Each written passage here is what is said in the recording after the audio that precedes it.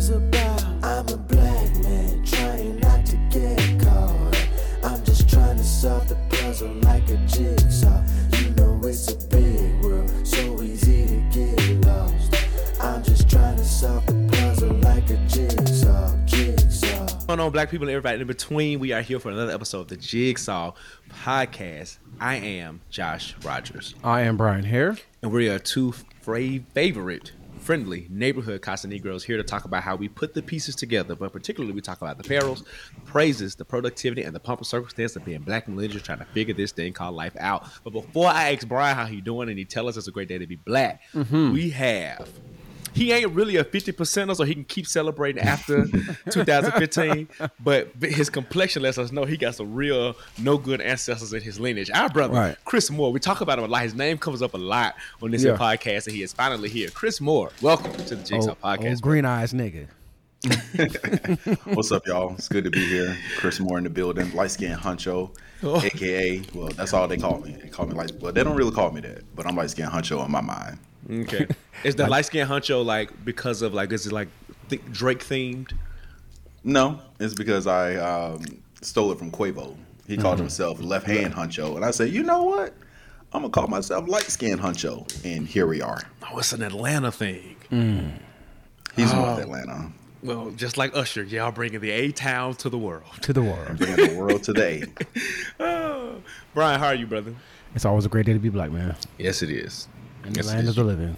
You have on a full Kappa Psi Fraternity Incorporated jacket. Listen, Satin. Listen, the Nooper Bowl just happened, so we are. Oh, okay. Oh, that's a rename. New name, Nooper Bowl. The Nooper Bowl just happened, so we are in here. Listen, when Taylor Swift becomes the owner of the Chiefs, none of that stuff is going to happen again. Jesus Christ. Because she's looking to take over this year's Super Bowl. How did y'all enjoy the Super Bowl? Did you watch the whole thing? Was it something that y'all did? Did you celebrate? Did you plan a party? I did not. I don't enjoy Super Bowl parties like that. I am somewhat of a sports freak, so I like to hear commentary. I like to enjoy the commercials. I also didn't want to be in an environment where the halftime show is going on and people are up singing and dancing. I want to enjoy the moment. Let me enjoy the moment. So I chilled at the house. Me, Kiana, and Kari. Okay. Same. We had just got back from DC, so we missed like some of the earlier preliminary stuff. Yeah. I had to make, because you gotta have food for the Super Bowl, so I had to go into the cabinets and the fridge and the freezer to see what I can make to put some type of Super Bowl dish together. Okay. So did that. Brooklyn had her iPad, but she was talking through the whole thing. We were in the bed eating this platter of Super Bowl food that I made, and Brooklyn was just talking. What did you make, man of God? Come on, spread. Mozzarella sticks. Okay. Made out of wedlock meatballs. Okay. Baby shower meatballs. Mm-hmm. Baby shower meatballs. Cheese cubes. What did I make? On the charcuterie board. Something. Like Chick-fil-A nuggets. Oh. Chick-fil-A nuggets. Chips and salsa, like dip. And I think some other stuff, but I just put it all together. No, it was only 3 of y'all. You made a spread for 50. Nigga, and they ate all of it. Like they ate all of it, so we were good. Can we moonwalk back to the Chick-fil-A nuggets? Did you buy them, or were they Chick-fil-A inspired nuggets? Chick-fil-A inspired nuggets. Okay. Yeah, so it wasn't. Shout out to Sam's Club. Yeah, Sam's Club. Yeah, shout out to Sam's Club. Put the things in the deep fryer, not deep fryer, the air fryer. Yeah, and we were good. So we had something to eat during the Super Bowl watch party. No, sir, we pretty good Super Bowl. What about you? We did party food too. Baby shower meatballs, rotel. Yeah, we ain't had that. That's what we were missing. I'm from Memphis. We gonna add some rotel, a regular chip and the henna lime chips because I actually don't like the henna lime chips, and then some pasta salad because I'm fancy, and a pineapple Fanta because I'm black. And that's what it was. That checks. Yeah, but we only got one. So I went to the Kroger's, and I was just about to get a small mini case of Sprite, which we always do. Yeah. And I rolled past the display, and maybe it was for Super Bowl Sunday. And they said, you buy 2 cases of Coke or Pepsi or mix and match, you get 3 free. I said, now you don't do no special like that, so I got 5 cases of drinks. You buy 2 and buy 3 free? Yes, you buy 2, get 3 free. at the Kroger's on Sunday. Somebody had an overstock. That is a deal. That is a But deal. that's the same deal they had around Christmas, but they ran it again this past Sunday randomly. So we got 2 Sprites, 2 ginger ales because that's medicine, and then our novelty drink was the pineapple Fanta. And I put my kids on pineapple Fanta, and as black as they are, you would know they love pineapple. I'm sure. Of course. I'm sure. I don't even like pineapples like that, but a pineapple Fanta, It hit. when it's cold, That It hits. their first taste of it, it burns your tongue. all up in. Brian, was your family upset that the Niners lost? I know you said that. Yeah. We there were a good delegation of my family members who were in their feelings because the Niners lost. So it happens. My But God. it is what it is. My I was. pastor's preaching a series called "Get Out Your Feelings," so I'll send you the link. It's okay. I'm not in my feelings. I was rooting, at first I was rooting for the 49ers, but then I realized that Patrick Mahomes is a black quarterback. Okay. And my brother-in-law, shout out to Scott Roberts, basically said that Patrick Mahomes is the only quarterback that could probably take down Tom Brady as the GOAT. So now I'm rooting for Patrick Mahomes to get as many championships as possible because he's more talented than Tom Brady, got more skill than Tom Brady. But now he needs the hardware to kind of compete with that Tom Brady GOAT argument. So Now I've been hearing in the comment sections of the internet that he'll never be the GOAT because the 2 opportunities he had to beat Tom Brady in the Super Bowl, he could not do it. Do you think that will impact? I mean, I'm not saying I'm for or against it, but do you think that will impact his GOAT status? It will impact. I think it's going to impact. That's going to be the argument. Is you went head up against Tom Brady and you didn't win. That's going to be the argument. However, if we just look at the tape, and Chris, you work on sports shows. Josh, you're a sports aficionado. If you look at the tape and you just look at Patrick Mahomes' skill, like he can run, he can pass, he has the same killer instinct in the fourth quarter, 2-minute drill as Tom Brady. Like in terms of like athlete, as far as quarterback, Patrick Mahomes is clearly the better quarterback. Like, Sure. It's really just longevity. It's longevity. My response to that would be Eli Manning beat Tom Brady in the 2 Super Bowls. That was in Does the that make him the comments. GOAT? That was in the comments too. Right. So Yeah. And people just be talking. yeah, the way that I've settled those arguments, that's your opinion. Yeah. Just like now the conversation with LeBron and Michael Jordan, LeBron's my GOAT. Michael can be your GOAT. We don't have to argue about who the GOAT is because it's all subjective. It is. And we can celebrate both. But however, in this Black History Month, we're going to celebrate Patrick Mahomes being the GOAT because he's the black man. A homeboy. And his daddy's a whole nigga. That he is. Well, it skipped right on over Pat Mahomes. Fried chicken. Oh.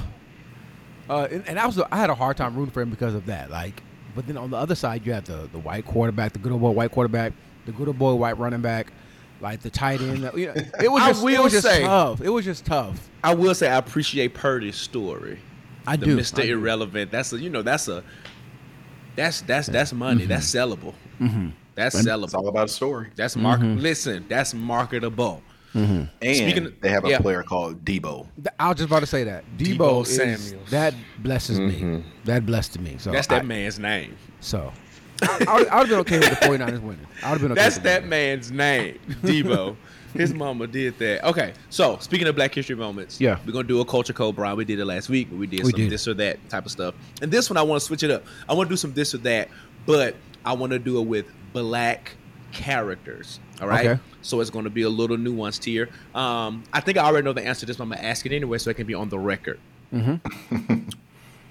First on Viv or second on Viv? And this for Christopher or who is this for? It's for both of y'all. Oh, first on bit. Like it's not even close. Okay. Chocolate and Viv. Chocolate and Viv. All right. They're going to get a little first on Viv. I told you when new on Viv came, Nikki skipped 5 years of his life. All that stuff happened. The whole show started just going down. Yeah. All right. It gets a little harder. Ready? Tracy Ellis Ross as Joan or Tracy Ellis Ross as Rainbow? Ooh, Rainbow. Why? She was I liked her in the wife role.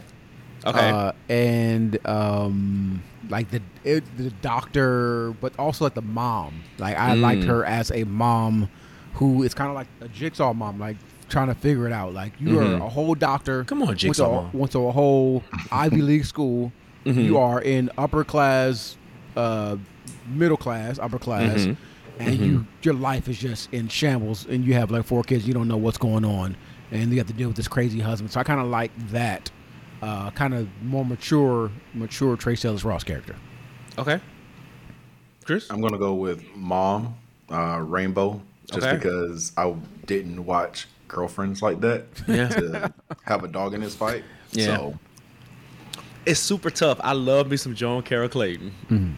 I do, from Girlfriends. I do. She was super erratic as that character. She was all over the place. And I hear everything you're saying, Brian, about her being the mom, the mother. Well, mom and mother, same thing. The mother, the wife. Yeah. She was an elitist in terms of her profession in both.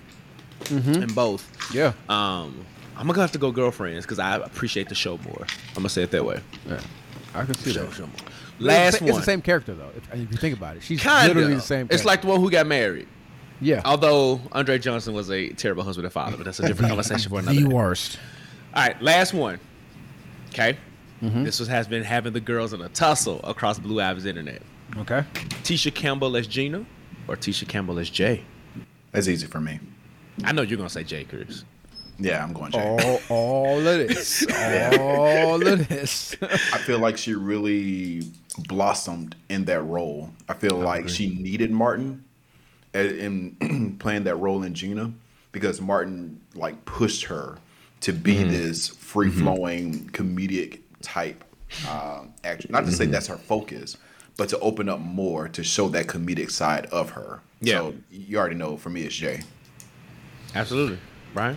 That's a tough one because it's again it's a similar character, but it's like an evolved version of. Sure. Grew up. Yeah, she grew up like she's like the mom, and it was kind of She like left Martin. Yeah, Moved to Connecticut. yeah, like so. Ooh, Married another goofy dude. Yeah. Not as toxic. Not as toxic. Not as toxic. Not as toxic. Yep. Toxic men on these shows are toxic, yo. This is really tough. While you're thinking, this is gonna be a shocker. Do you know how I feel about my wife and kids? But I'm gonna go Jay because she got to shine more as an actress. You got to see her more of who she was as a human in that character versus to Chris's point, she was kind of just like Martin's girlfriend and eventually Martin's fiance, wife, and then eventually not there because of she was gone the whole last season. But yeah. Oh, sexual harassment. My God, allegedly. Allegedly. Do not sue us. Allegedly. Please do not. They are friends now. Allegedly. I feel like she had more moments on Martin, like the headboard thing. That was funny. That makes sense. The Biggie episode. The big That's exactly what I was thinking about. Singing in the background. Yeah. You got to push. You got to push. I'm gonna go Gina. I'm gonna go Gina. Okay. I thought of one more while we were thinking, while we were doing that. This was not officially on my list. But we're going to go Gina's best friend, Pam. So Tashina Arnold as Pam or Tashina Arnold and Everybody Hates Chris? Pam. Junk in the trunk. I got to go Pam. Yeah. I also wasn't a big fan of Everybody Hates Chris. I wasn't a big fan of that show either. Her role was dope, though. But that my husband got 2 jobs. She always quit that. And the threat she gave her children, that inspired me as a parent. Right, so she has a special place in my heart. Right, I'm gonna knock you into next week, and you actually see the young Chris getting knocked into another week. Like that was epic television. Yeah. Can I throw another question out there? Sure. Who was the better wife, Beth from This Is Us, or that was Sterling K. Brown's wife, right? Yeah, Sterling K. Brown's wife, or Claire Huxtable? I'll answer that one. By default, I'm going to go Claire because I didn't watch This Is Us. There's a lot of defaults here. That's tough because I feel like, and I'm going to tell you why I think it's tough. I feel like Claire, while we saw her as a wife, I think she was more positioned as a mother. Yeah.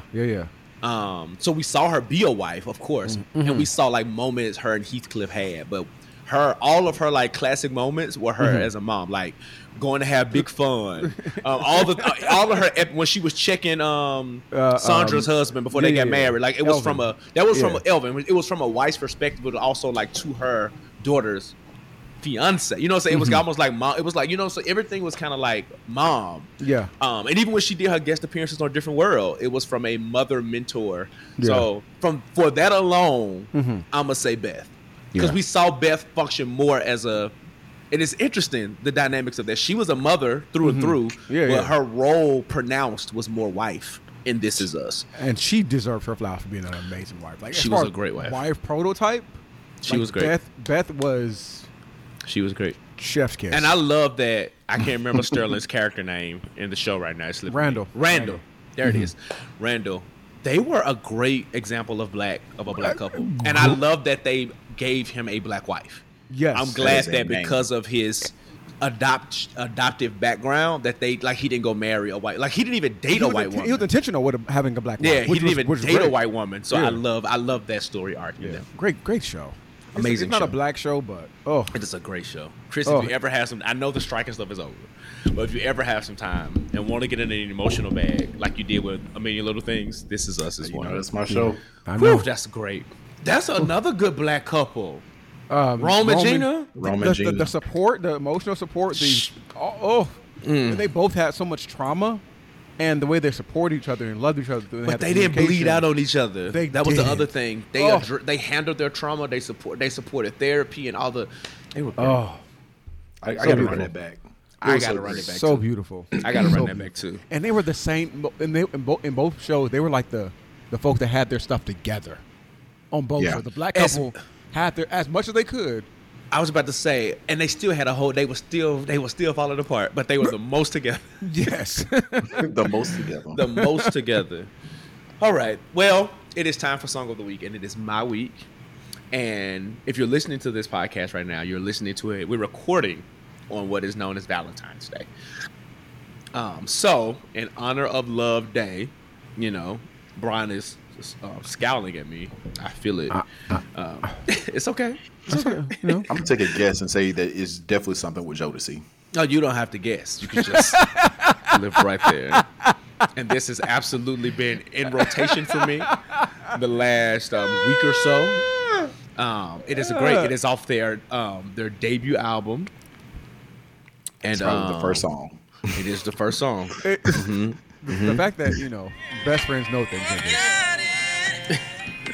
We'll go right there with it. I would sing it, but I'm not in the best mood. JoJo starts this off. Let's go. You can have my love. Woo, thank you, Lord. That's so good. It's a slow grind.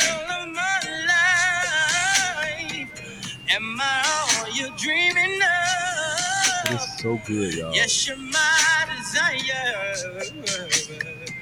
I wanna give you so harmonies, my nigga. Oh, they got me excited. For the things that you give to me, just take my love, baby, because you are so dear to me. Whatever you want. That's so good. That is so good. Sing the song. Let me just get to the crackhead of the group. Uh-oh. Now that I have you, here's what I'm gonna do. I'm gonna give you so much. I will give you my all and all, over and over again, lady. Loving you too much, baby, is not a sin. This nigga Singing. What the harmonies, bro? He finna squall. I'm done. I'm done. That is why I don't care what y'all new people say. Jodeci is the greatest R&B male group of all time. Y'all can ride. You can have that Boyz II Men. You can cry. You can do all the things. I want me some Thug and B. I want a big and a leather vest in the end desert. of the road if you want to. Brother, that is so. For y'all who don't know, that is My Heart Belongs to You. Jodeci Man, it's such a great song. Brian, shout out to It Brian. is. Sent me the TikTok of Casey actually recording that in the studio. So it's just Oh, it's it's like dope. raw vocal, man. It's raw so good. vocals. So good. So good. I really wish he didn't have a drug problem because that preserving that throat and letting that mature a little bit. I'm still going to see them in Vegas. I'm going to see them in I their residency. dislike you. Listen. I'm just saying. I don't care how bad it is. I'm going for nostalgia's sake. I am going to their residency, and That's I'm fair. going to sing. I'm going to sing because I know it's going to be cheap too, relatively speaking. Relatively Yeah, speaking, for sure. Yeah. Oh, yeah. It's not going to be the Usher prices. It's I not going was to be about to the. say the same. Yeah. It ain't going to be like what Beyonce is rumored to be in Vegas and all those different kind of things. But that being said, I'm still accepted. Brian, you ready to head on over to Blessed Report and talk about some Black excellence? Let's get it. Let's go.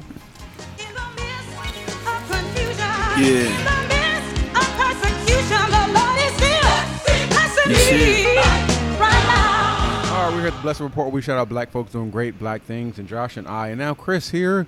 We don't just celebrate black people during Black History Month and No. Juneteenth. We celebrate black people all year long, 24/7, 365. Nigga And 47. I mean, just niggas for life. So this week is a very special week. Normally, we bless up like a business, Yeah. a CEO, a product. But this week, we have to take our time and really celebrate what the goodness of the Lord is. Okay. And this week, Usher Raymond, the first, the fourth. What numbers you, Chris, for? 4. Usher Raymond the fourth. He had a concert, and during this concert, around the concert, they had a football game that was happening, and he started out his concert, and he was doing the things. Then he jumped on stage and brought out the Noops. He did. He did. And I was feeling like you were building this up. oh, He the built it. joy that came over my soul. Yeah. Yeah. I looked up to the sky and I saw a diamond with 10 My God. men My God. just My God. waving down from heaven, My just God. Smiling over the banister even. over the banister. Yeah. Just saying achievement, right? My God. Just saying achievement, saying yo to the good brothers. My God. Is Javier Heel Roller from Kai's chapter, Spring 17. And for those that don't know Kai is Boston University. And brother Daryl Heel, Kappa Beta, Spring 18. So they came out there and As a side, Kappa Beta University of Memphis. Shout out DJ. I'm Hill. sorry. I know that Yeah. brother. so these brothers were vetted. They're in good standing. They are, in our great noble In clan. good standing. In good. Hey, listen, got to be in good standing. Well, we don't know, Brian, if they are in a good standing because that means that they financially paid up, and we can't. I am not here to attest that fact, but they represented well. They represented because I us. ain't in good standing. Not yet. You'll be in good standing before the end of the month, right? We praise the Lord for reclamation. So they represented the noble clan so very well. Yes. It did my heart glad. I literally, my nigga, I've been watching the concert like over and over. Have you now? I have, and the joy that Time overcomes on my your soul hands. when they jump up, when the Canes, Yeah. and they're just giving us all. And even Usher did a shimmy. We can talk about that later. Usher did the shimmy. He did all the things. It That's the wasn't question. quite a shimmy, It but wasn't it was. quite a He shimmy. got. He tried. He got down there. He Yeah. So let me ask you this: Yeah. is that because of the way he did it? Is it respectful enough to where it's like we're not going to judge you, or y'all not going to judge him? So there was some debate in the community, There was. and I think because he didn't actually like roll a shoulder, he didn't got go down. backwards. He went like He got down and just kind of got down there, and then he actually didn't stroll with them. It was like that one little moment that he went on to his Yeah, thing. he I did think the- that That was probably a that's what, conversation beforehand. that's Like, what hey, saved right. him. Yeah, That's and- what saved him. Yeah, And he didn't really shimmy with the Noops. Like we were already down there, and then he kind of looked back as we were getting up. Then he kind of did the leg kick, kind of like hollow Shoulder back roll. kind of thing. But it was to me, I did not take offense to it, but there was I a debate wasn't in the offended. community. Yeah. about it. And all the honorary conversation was to me was funny because we don't do honorary members. But listen, if there are certain people out there that if we had some, I would never mind. We're gonna talk about that. No, we're not gonna even do that. We're gonna do that. We don't do that here. So bless up to brother Javier Hill Roller and brother Daryl Hill Jr. Are they related? Are they kin? I don't think so. Okay. I don't think they're related. Nope. Hill is a black name. I don't know no white Hills. Neither do I. So other than that, in the bless up, did anybody anybody of the culture of our culture, somebody important died? But anybody of our culture, They was important away? to somebody. Somebody. No, none of our legends have died. None of our legends have passed away. As far as we know, they're still here. So what did God do, Josh? He stayed the hand of death. Patti LaBelle is still screaming. Stevie Wonder's still blind and finding himself at pianos. Like our legends, Gladys is still riding on midnight trains to Georgia. They are still here. They're still here. By the They are grace of still God. here, and What it is did by the Dorinda grace of say? God. Yeah, I am still here. Twinkie is still here. Twinkie is still. Albertina is still here. Hovering around. All right, not too much on Twinkie. Not too much on Did y'all Twinkie. see Jackie on Instagram? Jackie said, "I'm a clock. I'm Jackie. Of course, I'm a clock sister." Where Denise? So let's mosey on down to the billboard. So That is a messy man. Franklin, and we ain't talking about Seven? Kirk, finally gets a seat at the table. Apple TV just dropped a trailer for an all-new Peanut special centered around the one and only black character on the daggone show. And if you remember the Peanuts movie, he always sat on the opposite side of the entire crew. But this time we see the backstory, the origin story of Franklin, and at the end, he sits on the same side as the other Peanuts. So shout out to Martin Luther King's dream came true. Listen, they would not be judged by the color of their skin, by the content of their character. And he was friends with them hunkies all that time. And Listen. he finally got a seat beside him. Right? Got a seat at the table. He got a seat at the table. Shout out My Solange. Well, shout out my nigga Gucci. It's always a great time to shout out my nigga Gucci. Shout out my man. nigga Gucci. Speaking of black influencers, that was just kind of note. Oh, other thing of note. Yeah. It's Valentine's Day, It but it is also the day that God gifted the world the Morehouse Man. So on this day in 1867, I thought Morehouse. give us something good. No, there was a. I almost cussed. I almost cussed. It was founded as ABC, but it is Morehouse College right here on the red clay hills of Georgia. There's actually a clip. Let's just do this from one of Chris's favorite people. He's very much. Probably means is one of my least favorite. No, it's I one hate of how your black- favorites, for real. Okay, you know, He's very much. is. He's very much theologically unsound, even in this Oh. clip. Oh, but God. we will let it happen for the sake of this conversation. Here it goes. Example, biblically, there is 3 Morehouse men by the name of Shadrach, Meshach, and Abednego who found themselves in a fiery furnace, and all of their community didn't think they were going to come out alive. But you knew that they were Morehouse men, because you can tell a Morehouse man, but you can't tell them much. And they made up in their minds, no matter what happens, we're not going to bow down. And King Nebuchadnezzar looked in the fiery furnace and said, we put 3 Morehouse men in, but on graduation day, I see 4 Morehouse men coming out. If you don't believe that example, I remember 2,000 years ago of a consummate Morehouse man by the name of Jesus Christ.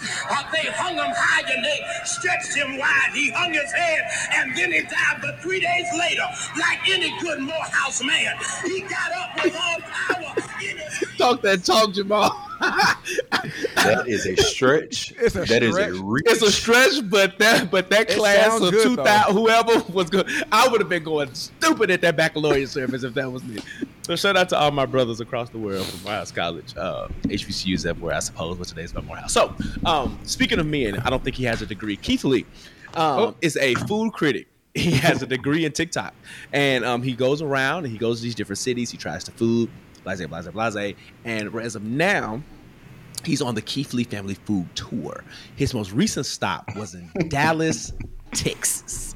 So he went to this food truck in Dallas, Texas, called Sweetly Seasoned Food Truck. Now, there's so much to be said about the name of said food truck, but many of y'all grandmamas, uncles, cousins got food trucks with stupid names, and the food be hidden. So we ain't gonna even hit on that. Because I went to a food truck called the Black Taco, and there was some Negroes cooking Mexican food, and it was a soul food Mexican fusion situation, but it was good. We got a slutty salsa in Memphis. See. And there's a slutty vegan right here in Atlanta, right? And that stuff ain't nothing healthy about it. It's just not meat, allegedly. So, so when Keith Lee did what he did, he came, tried the food, rated it 1 through 10, all the different kind of stuff, and he gave the company $4,000 of a tip. Now he was very specific on how he wanted the tip to be divvied up. He said $2,000 for the owner, $1,000 for, it was real black. There was a braider on site braiding in the parking lot. There was also a barber on site cutting hair in the parking lot. So $1,000 to the braider, $1,000 to the barber for them to braid hair, for them to cut hair. And then he gave an additional $850, $60-ish to the food truck for her to give out free food for the rest of the day.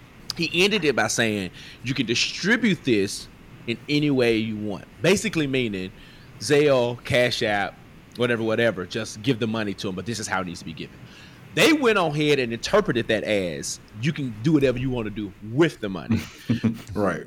Which is problematic to me, because if I just told you how I wanted to be given out, I'm not going to double back and then say, oh, but do what you want to do, right? Distributed means is like just however, the means in which you want to give it out. Yeah. So social media went dumb on them. She said she wasn't giving them no money. They wasn't with us, blah, blah, blah, blah. After social media went dumb, they got a lot of negative backlash. She tried to give the money back. She said the girl will come up here and tell the girl to come get her money. ABC 1, 2, 3. The business has suffered so much so that she also got on TikTok and said, hey, we had to leave early. I've been up here for 3 hours and ain't nobody came and got no food. So the Keith Lee effect also worked in the opposite. Keith Lee got on the socials too and clarified what he said he don't think he was, unclear. Most of us were not unclear because we're intelligent human beings. Right. So thoughts, concerns, fellas, about the Keith Lee effect, number one, but also two, how this woman fumbled the blessing that was put in her hands. Chris, we go for it. I love Keith Lee. I love what he's doing. He definitely has weight in the community. Yeah, for sure. I would almost say it's almost reminding me of Malcolm X. Like, he's got way too much power. That's a lot of power, yeah. Yeah, that's a lot of power for one man to have. I think one thing that we're seeing with Keith Lee, that people are way too trusting, just in his opinion. Because if he says something is not good to him, people just like, that place is nasty. And real quick, pause real quick, Chris, and no fault of his own. Because he also said, this is my experience. Exactly. It's like he gives a lot of qualifiers, right? Yeah. So I just want to throw that out there. Go ahead. He also will say, you give it a try and see for yourself. So even if he said he don't like you, he'll say, you go there anyway. And you exactly. So he don't be like, oh, this is nasty, don't go there. So, my experience of you. She did from the neck back. I love that. Exactly. That's a Black History moment. And that's the thing. It has to be based on your experience of said establishment. Yeah. But as far as this particular situation, it's just a shame because it's crazy because you ask God for a blessing and then sometimes you're just not even prepared for it. Because if she would have handled that blessing correctly, and I'm not even going to say that she mishandled it. She just misunderstood it. She mishandled it. But she also misunderstood it. True. Like, at the end, he did say, do what you want, but he's also said all these qualifiers. That's when you come back for clarity. That's effective communication. Like, hey, I know you're giving me this money, but let me make sure I got this right. And I think that's where it's a twofold issue. Like, I get it. She definitely mishandled the blessing based on her miscommunication, misunderstanding of the situation. And how easy would it have been to just come back and say, you know what, to say that, even if she did, like, you know what, absolutely. I misinterpreted it. Y'all come get y'all $1,000. I didn't want to keep this, or to be like, hey, we need the $4,000, but now that I'm looking back at it, I read it or I re-listened, blase. Bro, right? That money already spent. I know. But my thing is, but she was so She lacked humility, and then she like, I told her come get her money. You just come get it. Like, But apparently they said that he said he left some money so she can give out free food for the rest of the day. yeah, that's what I said. She gave out. So he gave the 2,000, then additional like $850-ish, $860 for the, and she only gave out like 3 more meals. Yeah, so even if she gave them folks their money, she still didn't do what he asked her to do. You know what I'm saying? It's kind of like half-hearted obedience. Like, not saying Keith Lee is God, but using it as an example. Like the Lord be like, hey, do this. Doing a portion of it is not like obedience. See, we can sometimes block our blessings by doing like a portion of what God say do, but not doing like the whole thing. There's Bible stories that are like that. I don't want to go too much into that, but just the idea of like, if she kind of showed her greed through and through, and not saying she blocked her blessing, but she low key kind of like She definitely delayed it. She delayed it. You know what I'm saying? Because apparently he said the food was hitting. Like, it wasn't like bad food.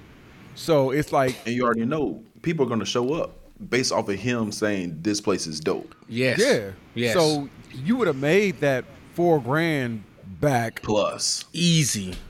So and Triple. now Easy. and now you shut down.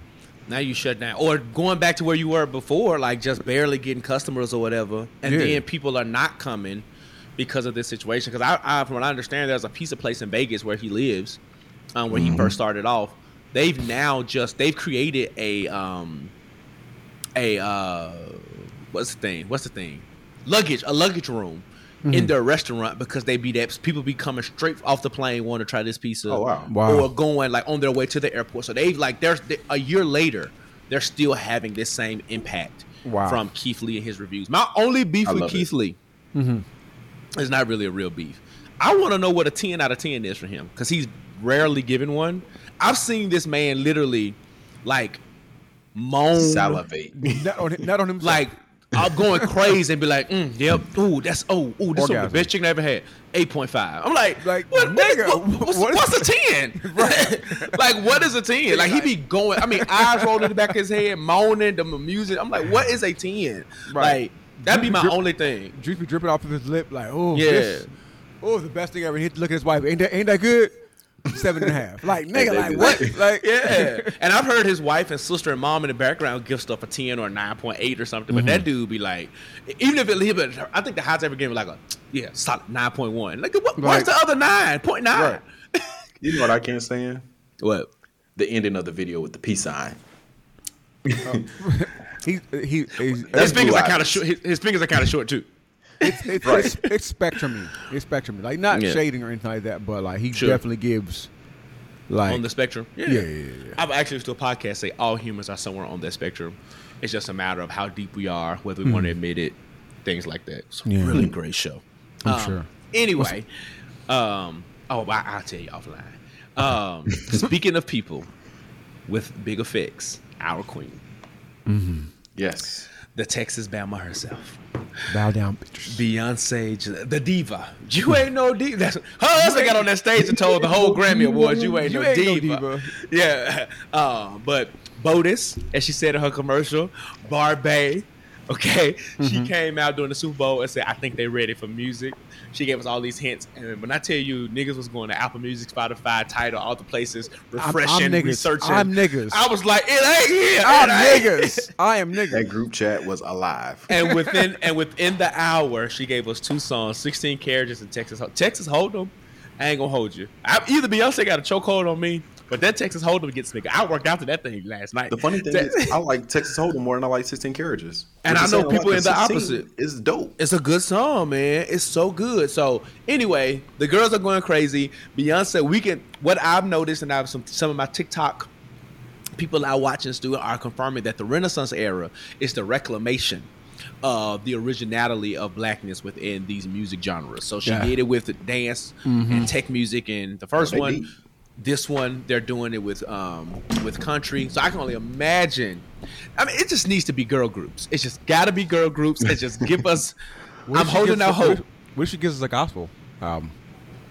If Beyonce goes gospel, when I tell you these girls will be upset. When I tell you these girls will be upset. I don't think she will, but that would be. Beyonce, y'all remember Beyonce at that Stella's perform with Michelle? That would be a spin though. Think about that. That would be interesting. That would be interesting. I don't think white people ever claimed gospel. And I don't know what else is out there. I didn't say I don't know what else is out there. Rock and roll, maybe. If she gave us rock and roll, That's been the other rumor that because Tina Turner. And y'all, I don't know if y'all know this about me, but on Formation, my favorite song is "Don't Hurt Yourself." That guitar riff, all that. That's my favorite song on Formation. Lemonade. Oh yeah, on Lemonade. My apologies. It's okay. We black.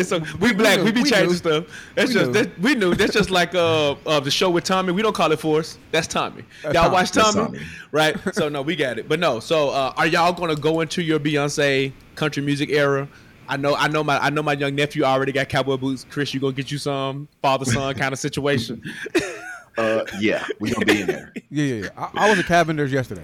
Like, first I got on the cowboy boot thing and doing Kari's birthday party. So I was in there, and Chris was like showing me around the boots and stuff like that. And I said, these is about as much as Jordans, but they was fly.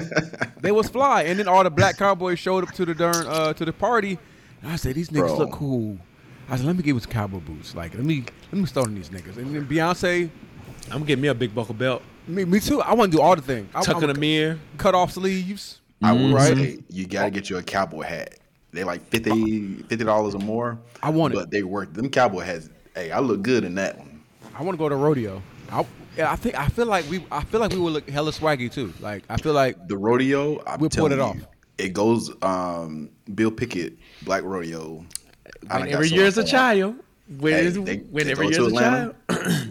They coming to Memphis this year. They have 2 shows this time. So we'll be up there. Black Rodeo is dope, man. I feel like we should pull up. I want to do that. It's gonna be good. Now that one, I'm wearing all the things. To that concert. I missed Renaissance, the first world tour.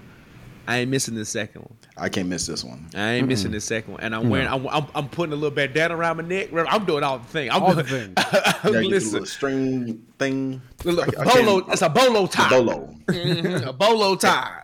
Beyonce is helping us learn stuff. Let me call my boy Thrash and tell him to give me a vision board so I can put my fit together because he low key already be dressing like a little cowboy. So I need my boy Thrash. Thrash, I'm looking at you.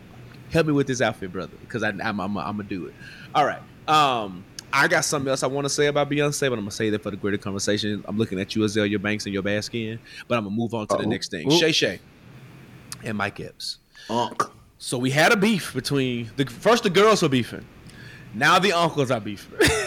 Uncle Shay Shay, Uncle Shannon, and Mike Epps. Mike Epps got on stage doing a comedy. I don't want to say it was one of the special, but one of his comedy sets, and he got on there and basically said, Shay Shay called him. He said, "No, Madea, I ain't coming on your show." Shannon took that personally. And started venting all over. And the best part about Shannon's vent was Ocho Cinco. Ocho Cinco said, "I'm lost, but I'm with you." I don't know what you're talking about, but I'm with you. Stay with me now. This episode is, if you're looking at the side of this episode about Black Brotherhood, Ocho Cinco is the kind of brother trained to go. I don't know what's going on. I'm ready to fight. I'm ready to shoot. I'm ready to do whatever. I'm ready to do whatever. We're going to do it, whatever. Do you think Mike Epps crossed the line, or do you think Shannon overreacted? Oh, comedians do comedians have a line? You know what I'm saying? Like, these days they do. Which is tough because it's like they're supposed to make jokes and say things that are like, you know, funny to people, you know what I'm saying? But so, and then also I've been told like you can't police somebody's reaction to what they feel is like disrespect. So you can't say like overreacted, you know what I mean? So I kind of feel like he could have crossed the line according to Shannon, but in terms of like comedy, like you're supposed to be able to say, because it's not coming from like I don't think it was coming from like a malicious place. It was coming from like a comedic space. Chris, I know you're a comedian. You're like a comic guy. What are your thoughts about that? I believe. So from what I understand, Shannon didn't care about Mike Epps saying that he was gay and calling him a dia. He said he's heard that all his life. He was more upset about being lied on by saying Mike Epps saying, Shannon called me. That's where the issue was for Shannon. My issue with Mike Epps is that just because someone is zesty, it doesn't mean that they're gay. And that's popular in the black community. If someone is of quote unquote your definition of feminism, all of a sudden you just label them as gay. Right. Whereas my understanding is you're gay if you choose to be with someone of the same sex. That's my understanding of what gay is. Not defined by certain things that you do just in life.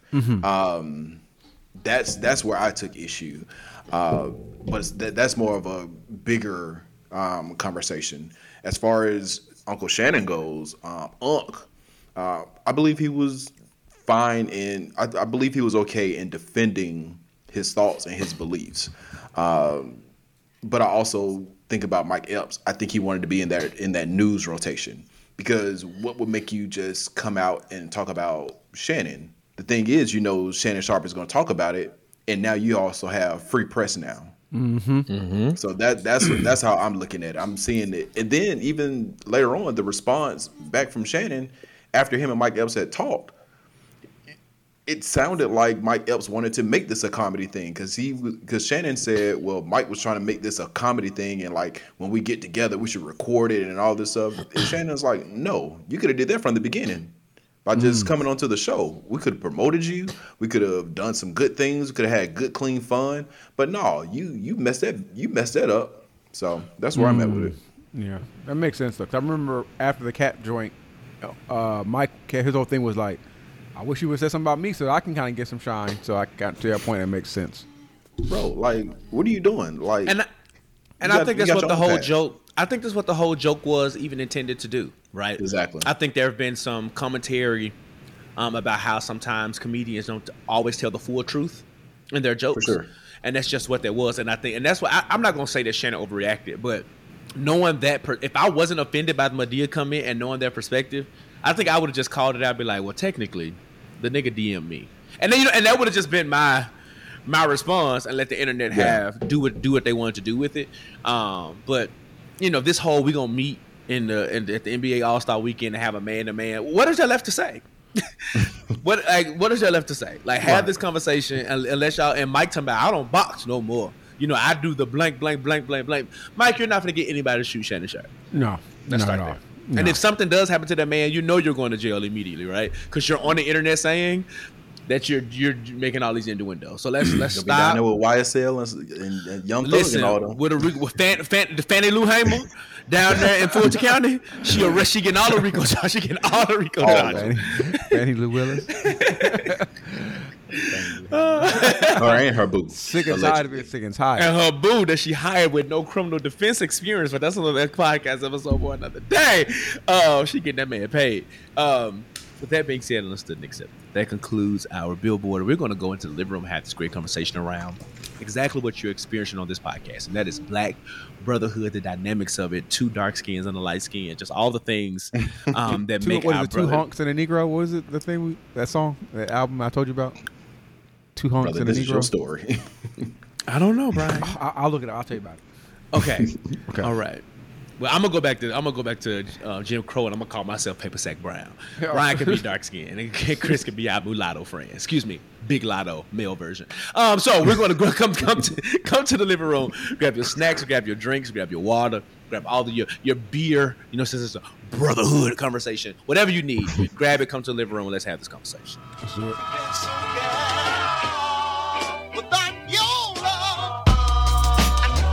It's about to make a change.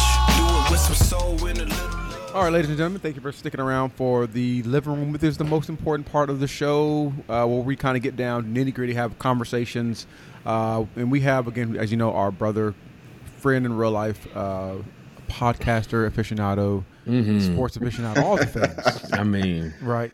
But he's celebrity podcast producer. Call it out. All the things, right? Resume. It's too long to go through. But he is our brother. He's our friend. We've been friends for over 15 years. I want to say probably longer than that, right? Closer to 20 than 15. Yeah, we've been down for a long time. So we closer to 15 because we didn't start off that well. Y'all didn't see eye to eye. That's true. That's true. Well, I could see eye to eye because I could barely see the man's eyes, like right now. Then we wouldn't even look at each other. But whatever.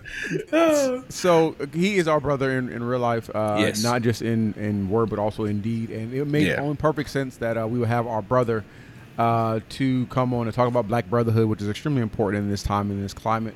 So let's get the thing going here with the first question is, what is your definition, Christopher, of friendship?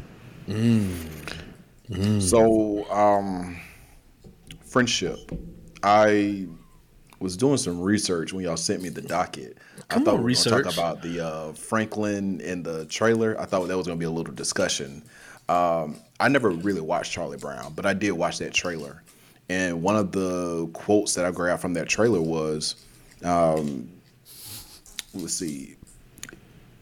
Oh, I pulled it up right here. You found home when you're surrounded by friends. Mm-hmm. That's what friendship means to me. Are we home? You found home. We're home. We're home. Because sometimes home can be peaceful.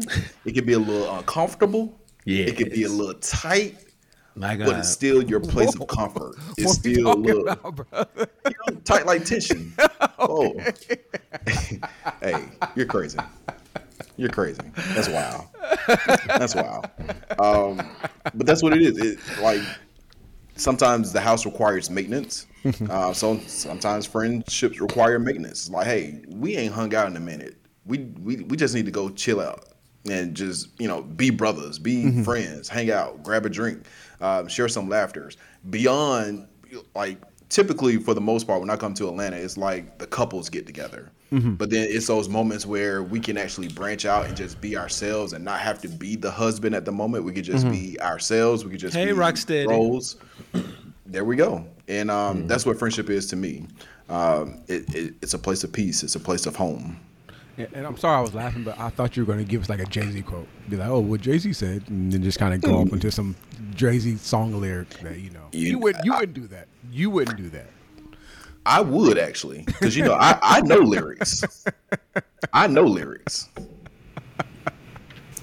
So that's So a great shady. definition of So shady. of friendship. I would tend to agree.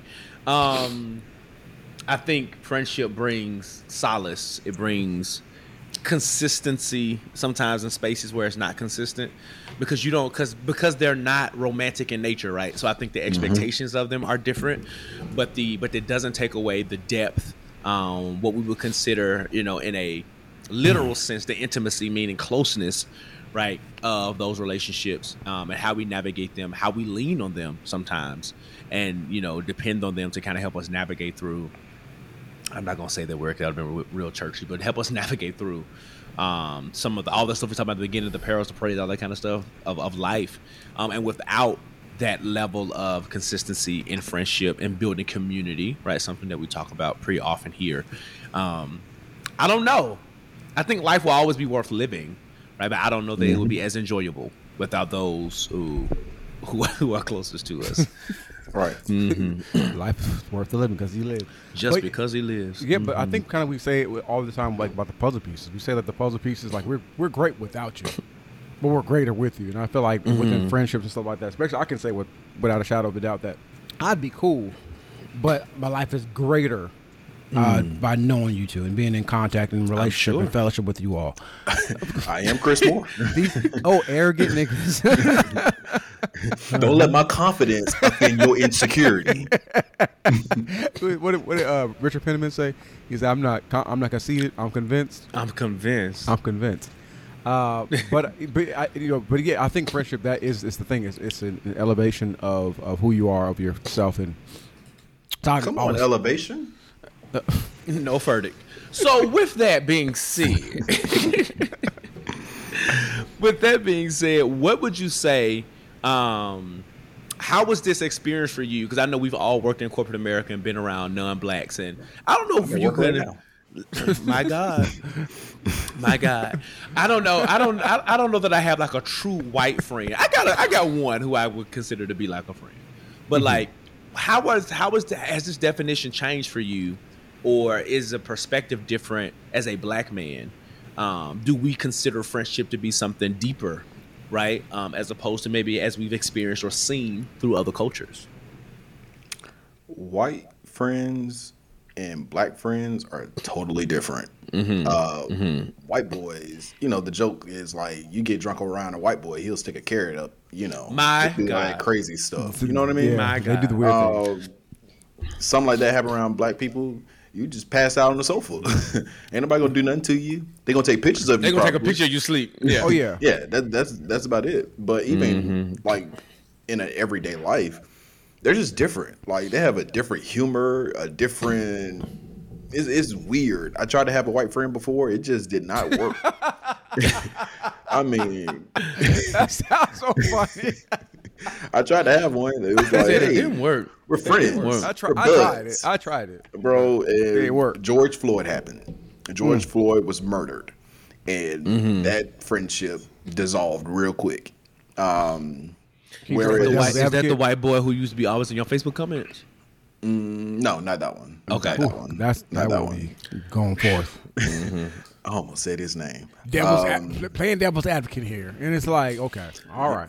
Don't be no advocate. Just be the devil. Listen, because in my DEI stuff, when people said, I'd be like, so which demon are you advocating for? You have to bring it back to him. But yeah. But yeah, like even with black people, I think there's just community. I've heard you talk about Josh with technology and community, how you've been in different spaces, and you in new spaces. Let me say that in new spaces, and then there's always this cohort of black people, and you just kind of find yourself navigating to them. Yeah. I'm pretty sure on all of our jobs, when we work in these mixed environments, as soon as like somebody black gets hired, it's like, hey, Black person. what's going on? Let me put you on game. This is what they tell going to you try about to them. do. Yeah, and that's what you find, because what I find with the other communities, they be dry snitching.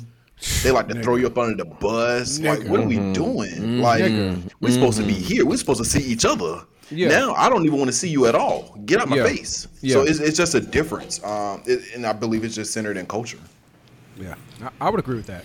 To that point, I think even with like black relationships, like y'all are Uncle Josh and Uncle Chris.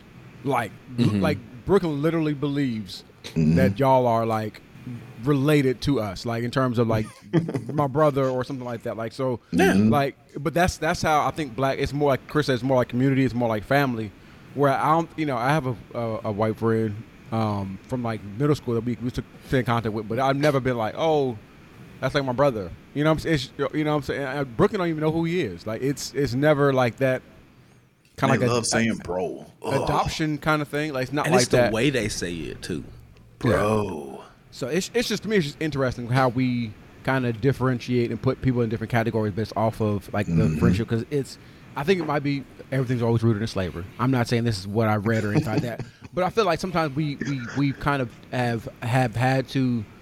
If you sold my brother, then I got to kind of get another brother there. You know what I'm saying? Like so we've created family and spaces, where it may have been pulled out. That's wrong? No, heavy.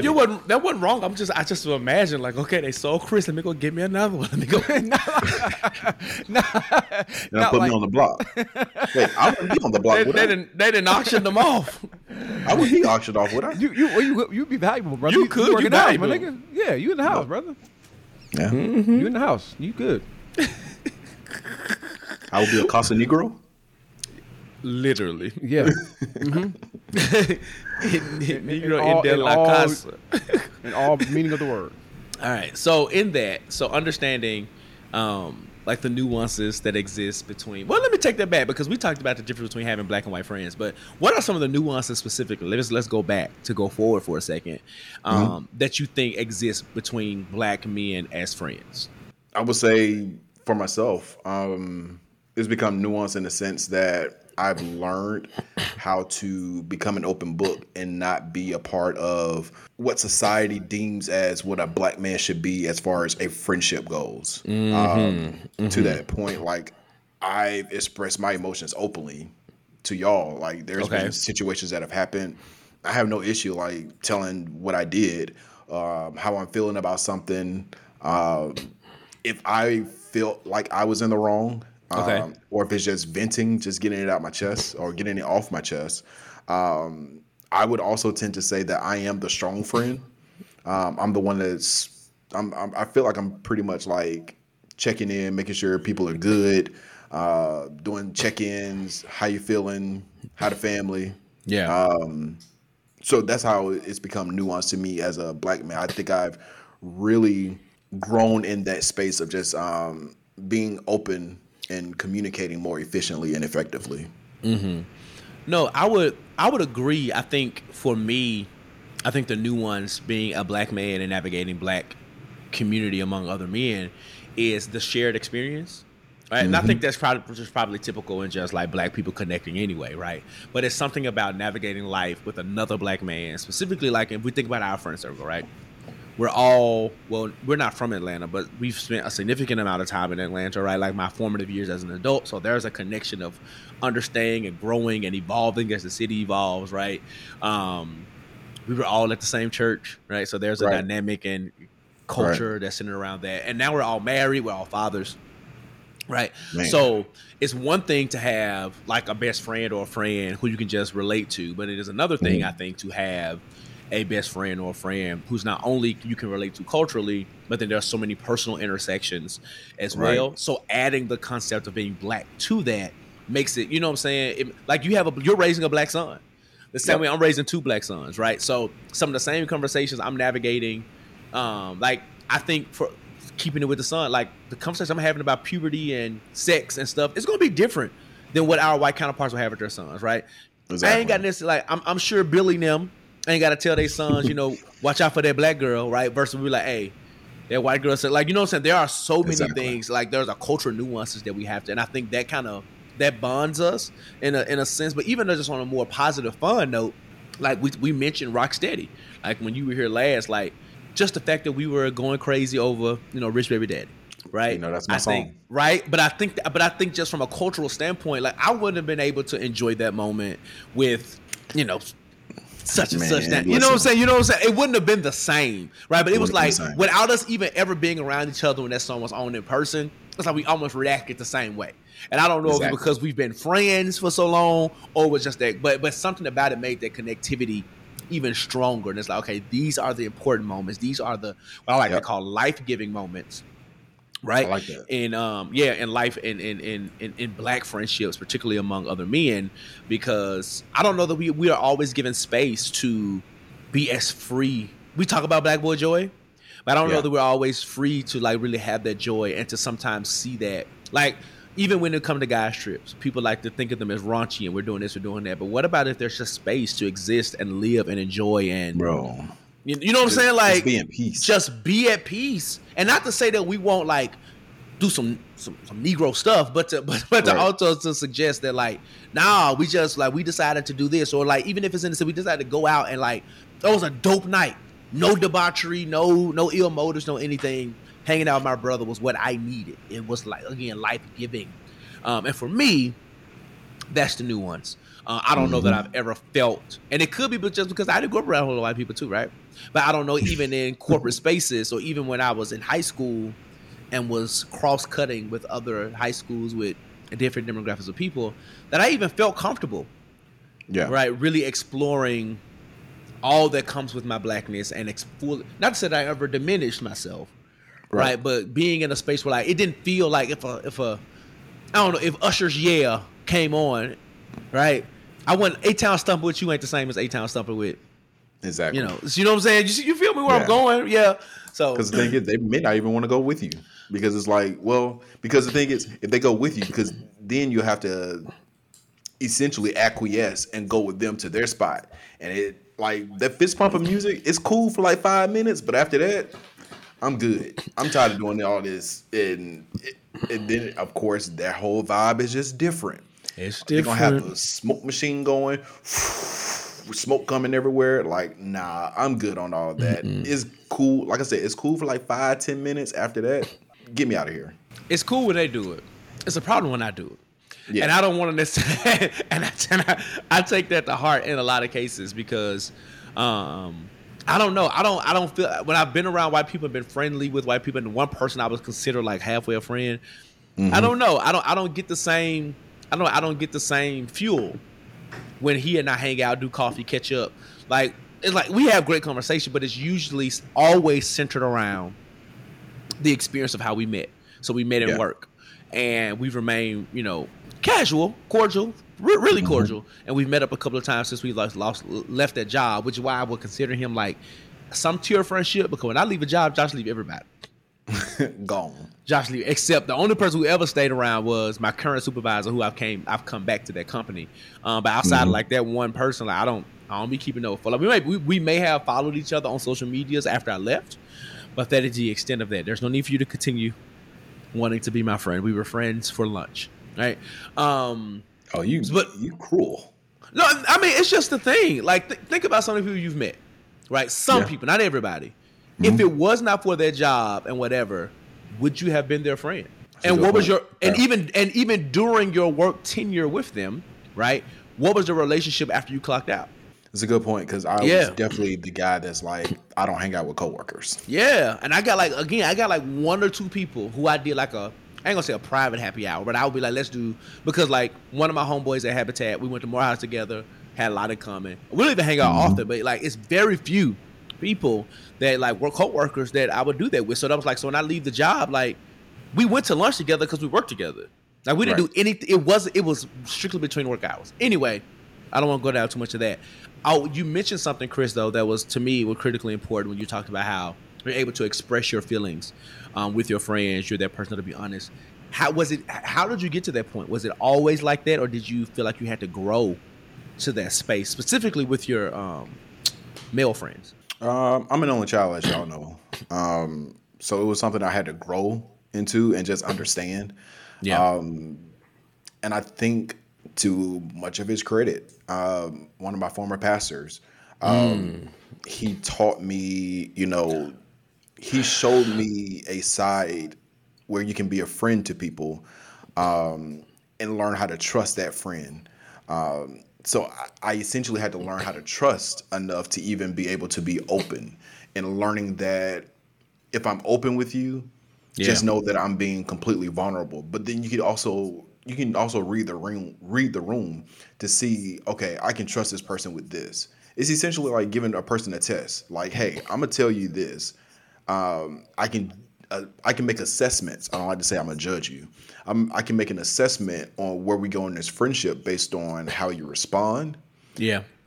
If this comes up later on in the future, if you're gonna use it against me, those are the ways that I've learned how to maneuver in my friendships. I can maneuver like who I can talk to about this issue, who I can talk to about that. Yeah. Hell, I may even just bring the issue to the group chat and go from there, because now the group chat has more people, instead of just that one person that I'm talking to. Yeah. So that's how I've learned how to grow into the friendship, especially with males. So that's interesting that you brought that up. Has the group chat, was that a facilitator of safety, or was that something that you needed to establish individually with the members so that you could have that whole group experience? I would say a combination of both. Okay, how?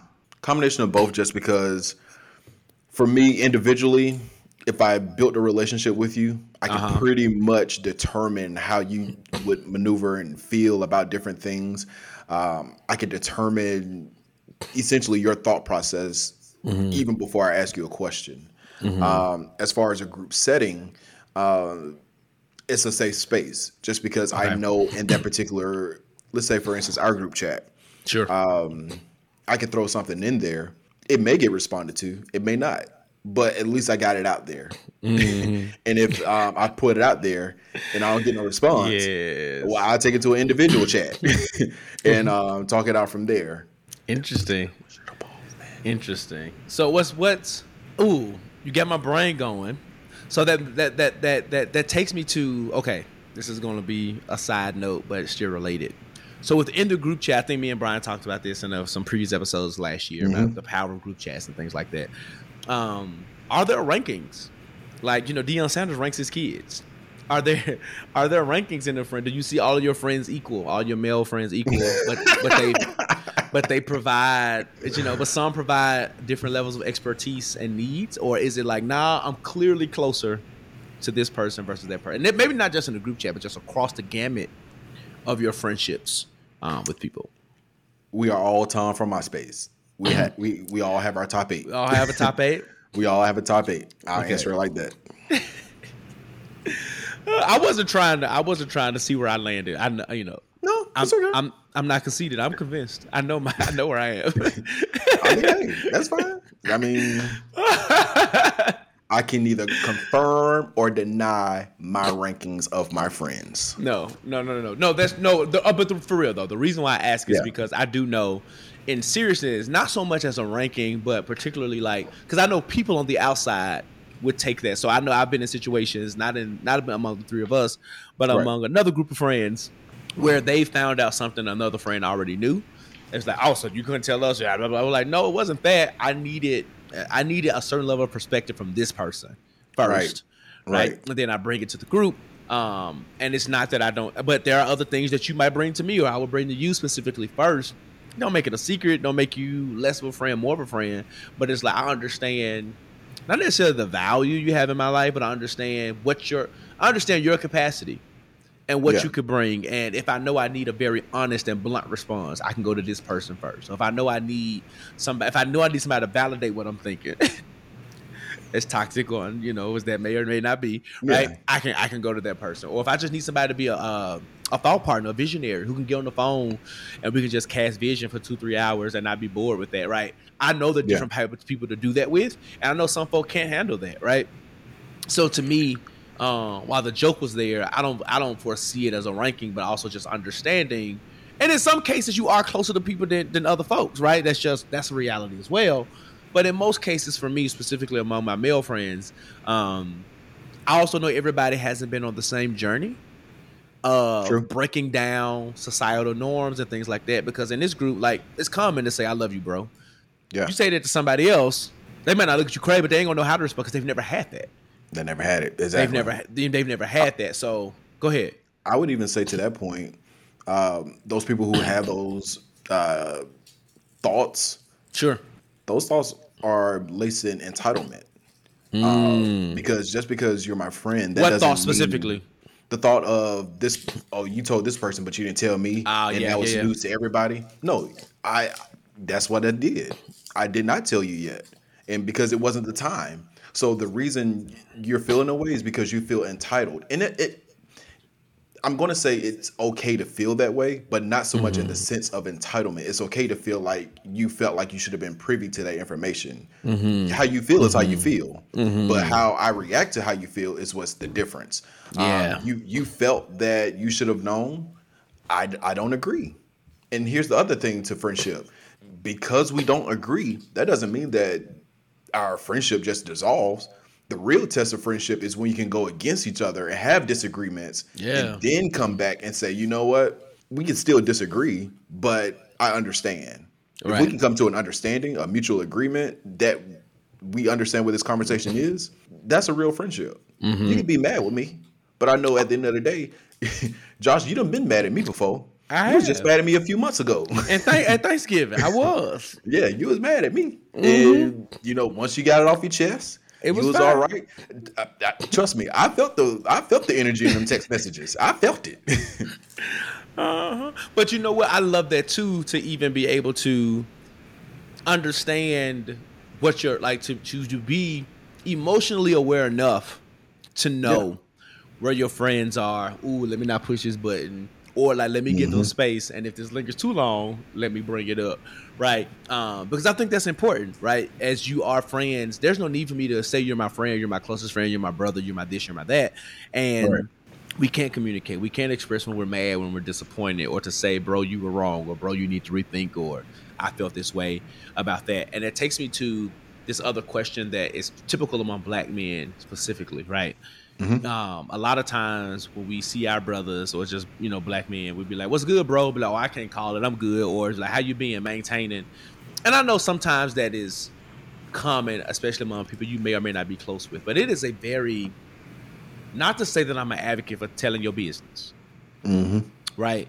But for example, one of my frat brothers, I'll say his name. He's been on the podcast. Well, a friend in real life, friend of the pod, Joshua Regis. He hit me up today. He was like, hey, bro, you good? I was like, I'm fine. I said, I think I may got a little stomach virus, but I'm okay. Right. And it was a very honest, I didn't have to go into all the details of how the potential virus affected me. But it was a very honest answer. Like, no, I'm not blessed and highly favored right now. My stomach hurt. Exactly. and I'm supposed to be taking my family to taco night because we're doing family Valentine's Day. Am I gonna be able to have the tacos tonight? Right? Like, so like all of this is in my brain. Why I didn't give you all that. It's wrapped up in that. So, I guess what would be kind of a 2-part question. One, how did you, because I know I've been that man before too. So how did you get past the barrier of, I'm good, can't call it, or nothing? And what advice would you give someone to break past that barrier of, if, really expressing without overly, I ain't gonna say overly emoting, but without like, going to your life story to really expressing how you feel in the moment? You just got to do it. Yeah. There's no patterns, no how-to book on how to express your feelings. You just have to express them. So how I got past just saying I'm good, it was a mindset thing for me because I don't like just saying I'm good anyway. When people say, hey, how you doing? My response is typically like something like I'm excellent or fantastically well, or if I am feeling a certain way, like stressed, but I'm good. Stressed, but working through it. But I also don't want to sound like a Debbie Downer, and that's the kind of thing I don't like when you talk to someone or say, "Hey, how you doing?" and it's always some type of, just trying to make it through another week. Like, you always going through? You always struggling? The pervasive. Like, what are we doing here? You always got something going on. Yeah. You always got something going on. Ain't no joy in your life. Ain't no happiness. Ain't no positivity going on in your life. Those are the kind of things that I take issue with. And you know what's crazy? I used to mess people up. People be like, Josh, how are you today? And I'd be like, people thought it was sarcastic, and I can see how you could read. I'd be like, well, considering it's only 10 a.m., I don't know yet. Give me a few hours, and because at some point, because you get into the routine of, especially as a father, husband, right, all these things, you get into the routine of doing what you're doing. I don't know that I've sat down and assessed how I am yet. Like, I'm okay, I'm good, I'm grateful that I'm alive, but I haven't really assessed whether what that is. So if I give you, I used to give that, but now I'd be like, what, I'm good. Hopefully the day keeps me going that way. But no, I think you're right. It is the mindset to go beyond the typical black man. I'm good, I'm making it, or can't call it, because I can't call it. It's not a great day. Someone asked me yesterday, Josh, how's your Tuesday been? So it's been a Tuesday, right? Black folk, we love to define words with words, right? Is it cold outside? Well, it ain't cold, but it's cold, right? And we know what that means. So for black people, like, man, it's been a Tuesday. So all of that lets me know, you didn't have a day. I have, but I'm good. That was work. What's going on, right? So I think that is important for us as black men to have spaces with other black men to be able to talk through the ways in which our days are affecting us, the issues of life are impacting us, or either just whether or not we just happy as all get out, right? I don't think it's enough of that. I think a lot of times when we talk about these conversations with black men in safe spaces is that it's a safe space to be vulnerable. But sometimes vulnerability is actually the exhibition of joy.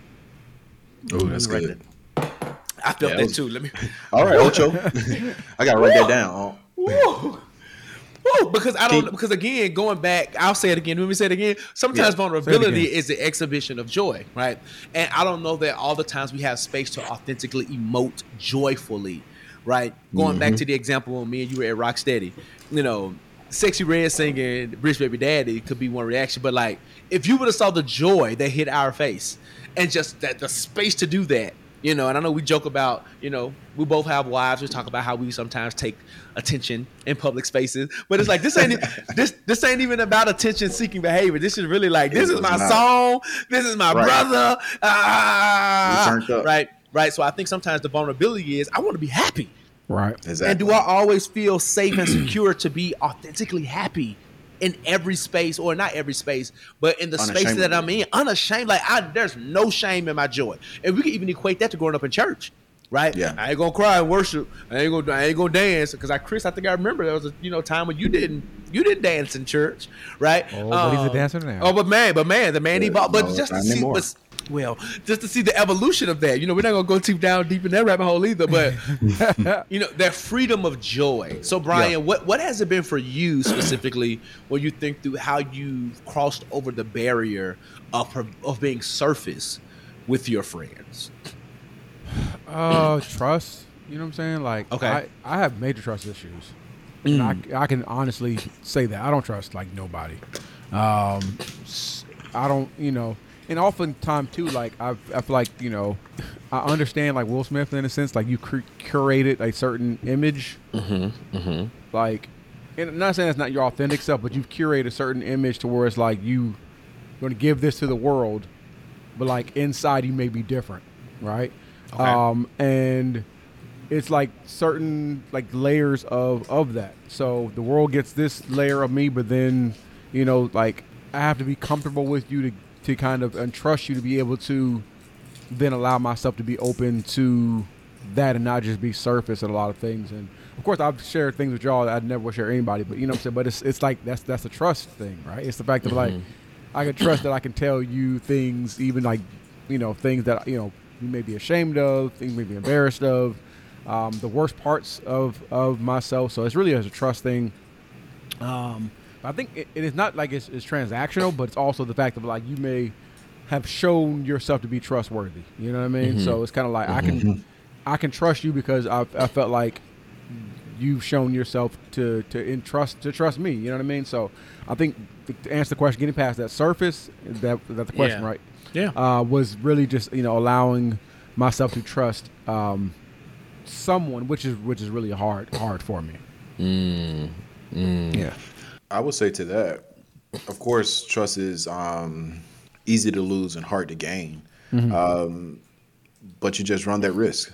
But off the road, it's eternal game. Listen, it is. You just have to put it out there. You have to do it in measures. Yeah. So you just can't go to the deep end and be like, yeah, this is what's going on here. Like, Right. no, let's start in increments. Let me Right. see if I can trust you here. Yeah. And let's go from there. And then it just builds that way. So, in understanding that, how do we continue to shift the narrative or add? This is a better way of asking this. Add to the narrative that black men need black men in community, right? And that it doesn't have to be centered around sports. As much as I love sports, right? All of them. Go hockey. But it doesn't have to be centered around these traditional male tropes, right? Right. Black men can bond over fashion, right? Black men can bond over whatever, right? So how important is it for us to continue to add to the narrative that black male friendship, black male community does not have to be monolithic. It does not have to be homogenous, right? In this foundation. I think if we can get past like the stereotypes, like you said, let's go get a beer and watch sports, you know what I'm saying, eat wings. Like I feel like it's deeper than that. And I think I love some wings. Go ahead. Yeah, I do love wings too. I can go get for 10 piece lemon pepper wet right now. But I feel like I'm a proponent of like male affection. I feel like that's a necessary thing in the bonding experience, like hugging your brother and loving your brother, and even affirmations, right? I think that's necessary. There's certain affirmations that I can get from my brothers that mean completely different than I can get from my wife. You know what I'm saying? Like there's certain, because it's a different level of affirmation. So I feel like shifting the narrative to make sure that we understand the importance of it, and that that black, specifically black men. Is representation is always important, right? Having somebody, a mirror that you can see, that you can feel, that you can touch, that may not necessarily be exactly like you too. So perspective is important, right? Even though we're all three black men with children, we still have a different perspective. Atlanta, Memphis, Pomona, California, you know what I'm saying? But even still, we're corporate America kind of. We still have different perspective, but we still have community, and I think it's all important, right? And gleaning from each other to what we can have within those communities, I think is very important. Did I answer the question? I think I answered the question. Yeah, sure. Yeah, that satisfied me too. So, yeah. All right. Oh, all right. Okay. So this is more of a practicality question for the group. Now that we kind of understand, at least in this kind of time frame of conversing about this, the barriers to black man friendship, what it means, how we trust, how we do, whatever. How do you now take all this, right? Because I'm gonna say this. I'm talking to two people who are some of my longest running friends. right? And I didn't meet y'all until very early adulthood. 18, me and Brian, right? Yeah, me and Brian connected. Well, I was like 17 when I came to Morehouse, but we connected almost immediately. A long time ago. Yeah, me and Chris, it took us about 4 years, give or take, to really be like friends. Like we started off as like enemies, we developed to frenemies, then we developed to okay, and then eventually something clicked and we became friends. But even still, you're talking about what Josh should be 13, because me and Chris like became friends like right before Josh was born. We're talking about 13, 14 years. Give or take me and Brian about 17-ish years. Yeah. And then I got a couple of other friends from college era, so we'll be around that 17, 18-year mark as well. Dang, I've been out of high school a long time. But these are my longest running friends, right? But I got people from high school and childhood that I know, but we ain't friends. Yeah. So I say all that to set up and say, what does this framework now look like as we navigate adult life? And are you open? You know, I know Brian has said this before about his like no new friends policy in the past. Maybe he's changed. Yeah. But are you open, right, to making new friends as an adult? And what does that even look like? I'm open to new friends. Because new friends open up new doors. I don't know who this new friend is going to be connected to and how I can help that friend or how that friend can help me. Just because you're my friend doesn't mean that you're in the close quarters. Don't get me to preaching, because even Jesus had his closest disciples to the garden with him. They went to a garden, right? Yeah, they went to a garden. Yeah, they went to a garden. Yeah, Gethsemane. Is that it? Gethsemane. Yeah. Keep going. Keep making the point, because I don't want you to fall off the boat, Reverend. Come on. Right, I will fall. But yeah, you can be a friend, but that doesn't mean you have to be as close to me. You're as far as I can reach you. So what does it look like? For me, it's happened through Kiana, my wife. I have been in Memphis going on 6 years now. So I had to establish my own type of life, which is a whole nother conversation. So I have a golf buddy, but that came out from Kiana just being Kiana, like walking around in the neighborhood, saw somebody around her age range, start talking, and that all of a sudden it was like, hey, our husbands need to meet. And we met, essentially became golf buddies, and here we are. That friendship has led to me meeting someone else who's another friend. I help him out with his podcast from time to time, and that's developed into a friendship. And I don't know what that friendship could develop into. So the new no friends, that's not my mantra at all, because if you can help me get to a different level in life, hey, let's go forward. But again, just because you're my friend, it doesn't mean that you're in my close quarters or you're in a closer space. Yeah, no, I get that. Yeah, and it actually did change for me. Like when I was definitely no new friends kind of person. But one thing that the going through the process of joining a fraternity, like it kind of opened my eyes to something like you didn't think you wanted, but you needed. You know what I'm saying? Like needed new perspective. Of course, like, you know, they're not taking place of existing friends, but it's like you have another brother, another friend, another somebody you can reach out to who has a shared experience, right? And to Chris's point, that may be able to provide opportunity and space for, you know, assistance in places that I didn't know I needed, right? So I think all of those things are important, I think. So I'm open to new friends to the extent in which I avail myself and present myself and how open I am. That depends, right? But I'm open to new friends. Yeah, definitely. What about you? No, I would say the same thing. I would not so. I think the frat intensified it for me. Yeah. In terms of what it means to have like new friends or whatever. But at the same time, I would say that I think being in a past life when I was a college pastor, right, really helped me identify the ways in which I needed more. I don't say needed more friends, but I did a lot of reaching out to other college pastors and other people who were in those spaces, and it made me really develop friendships and relationships and acquaintances, right, that I didn't have before. And so when I joined the frat, in the midst of all of that, it opened me up to like, oh, because as you know, Brian, being online, you meet people. Yeah. And in a short amount of time, you become really close. Yeah. Right. And it's like, if I can be your friend and like, if I can be this level of a friend in 6 to 8 weeks, 8 to 10 weeks, whatever that time is, right. Yeah. Then I know I can be open to developing, really having relationship. Yeah. Right. With somebody that can develop more naturally over time. So, I'm definitely open to it for sure. Like it's nothing at all that I would fight against. Yeah. Yeah. Same. Yeah. So, wrapping up the living room real quick. 2 questions. What would you say in what ways rather can brotherhood be our safe space for accountability, fun, all that different kind of stuff, but still be a space for accountability and responsibility? Like, it ain't just a space where we share stories of our past and talk about who we smashed 10 years ago, right? Right.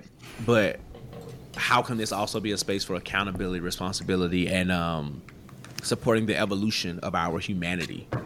So I think the importance of community, and I say like there's like 3 C's is you don't condemn. There's no condemnation. You may not necessarily condone, but their objective is correct, right? And we've had conversations where we've all have had conversations specifically where I've been wilding, you know what I'm saying? Or we may come to be like, man, I'm mad about this, blah, blah, blah. And so-and-so did this. And you'd be like, oh, okay, right? It wasn't like, like condemnation, right? But you also was like, but you can't be doing this, nigga. Like, that's not right. So let's what can we do to get you back on the right track? And I think that's really oftentimes people don't see brotherhoods as mature spaces, right? They see it as let's go to the club and turn up and stuff like that, where I think true friendship, true brotherhood is the idea of wanting to better, right? Iron sharpening iron, things of that nature. I can honestly say that us 3, since we've known each other, have progressed in so many levels, spiritually, emotionally, financially, our family, career-wise, and it's been consistent over time, and we've maintained a certain level of the community, right? Yeah. And, not condemning, condoning, like, right, correcting, but even some things, even in some of the stuff that's just funny, like, stereotypical men stuff, we do have jokes, we do have fun, we do laugh, but we don't allow each other to get too far outside of ourselves, and also we y'all, I think we've all done to each other, like been cautioned, like, hey, I see you doing this, like, chill out, my nigga, like let's you know what I'm saying, like, and that's necessary, but to add something to that's love, right? It's to see somebody that who can potentially be veering off, affecting destiny and purpose and stuff like that, and be like, hey, like let's get it together. What'd you say, Joshua? I was just going in and affecting destiny. Oh yeah. How many times were you on that show? What episode were you on? Season 3. Jesus Christ. The way that I interpret that question, I feel it like this. I feel it that you have to just be open and transparent about what you have going on, what you're trying to do, and then putting that extra conversation on there, like, hey, I'm trying to do this year. I need you to hold me accountable. Help me. Hey, I need you to set a deadline for this particular date that I need to check in with you about this issue or this project that I'm working on. So I believe it's just opening up, which goes back to what we talked about earlier, because I can't help you if you're not open. I can't be the one thing my former pastor said, I can only be the pastor that you allow me to be. So that extends to friendship. I can only be the friend that you allow me to be. I can't help you if you're not leaning on me to help. I can't build you up if you're not showing me that you're weak. I can't reel you in if you're not showing me that you out there just wilding. So that's how I would say that that accountability is built, that that friendship is built, that brotherhood is built. those various nuances are built. I agree, because it reminds me of like therapy. Like your therapy journey can't be successful if you're not honest, right? That therapist can only be able to help you navigate whatever you're going through life based on the level of honesty. And with same thing with friends. Like if there's going to be a space of accountability, responsibility, healing, evolution, whatever. To your point, yeah. Like if I don't know your goals, I can't support them. Right. Yeah. If you're looking for healing in this area, I may not be the therapist, but I can't even suggest it. Right. Yeah. Unless I just see you spiraling, of course. But like if I don't know what's going on. Chris, you said it earlier, you're the strong friend. I think in some cases, I think of myself like that too. I can handle this. I can do this. I'm very independent, right? So if there are many times, if I don't say nothing, nobody will know what I'm going through. I'm struggling. It's been a bad day. It's been this. It's been that. And I think that's super, super important. Just to be honest, right? That again, that vulnerability to be able to be more transparent and less translucent in the transactions of our friendships. Because I don't think being transactional is a bad thing, because the friendships are transactional in a sense, right? We give, we take, but it has to be, it's the reciprocity that makes it relational and not the one-sidedness of it all. As we wrap up, leave it on a lighter note or funner note, what are some of your favorite examples of Black brotherhood across media? So was it Will and Carlton? Great one. Martin and Cole and Tommy. Like what's your favorite ones? I feel like you were in my notes here because I literally have 3 examples. Overall, I feel like we have similarities to the Best Man cast. I've always said Brian kind of reminds me of Murch in the sense that Brian is very chill. He's very relaxed. But as we saw in Final Chapters, he's got this wild, aggressive side of him that's ready to fight. Yeah, that's true. That's Brian. So when I say these similarities, just know that it's very surface level. It's not like the exact characteristics. I would say Josh is like the non-toxic version of Harper. In the sense that similar career path, but I also don't see Josh being like this manipulator, if you will. I don't think he's high on himself, but he's not arrogant. Hold on.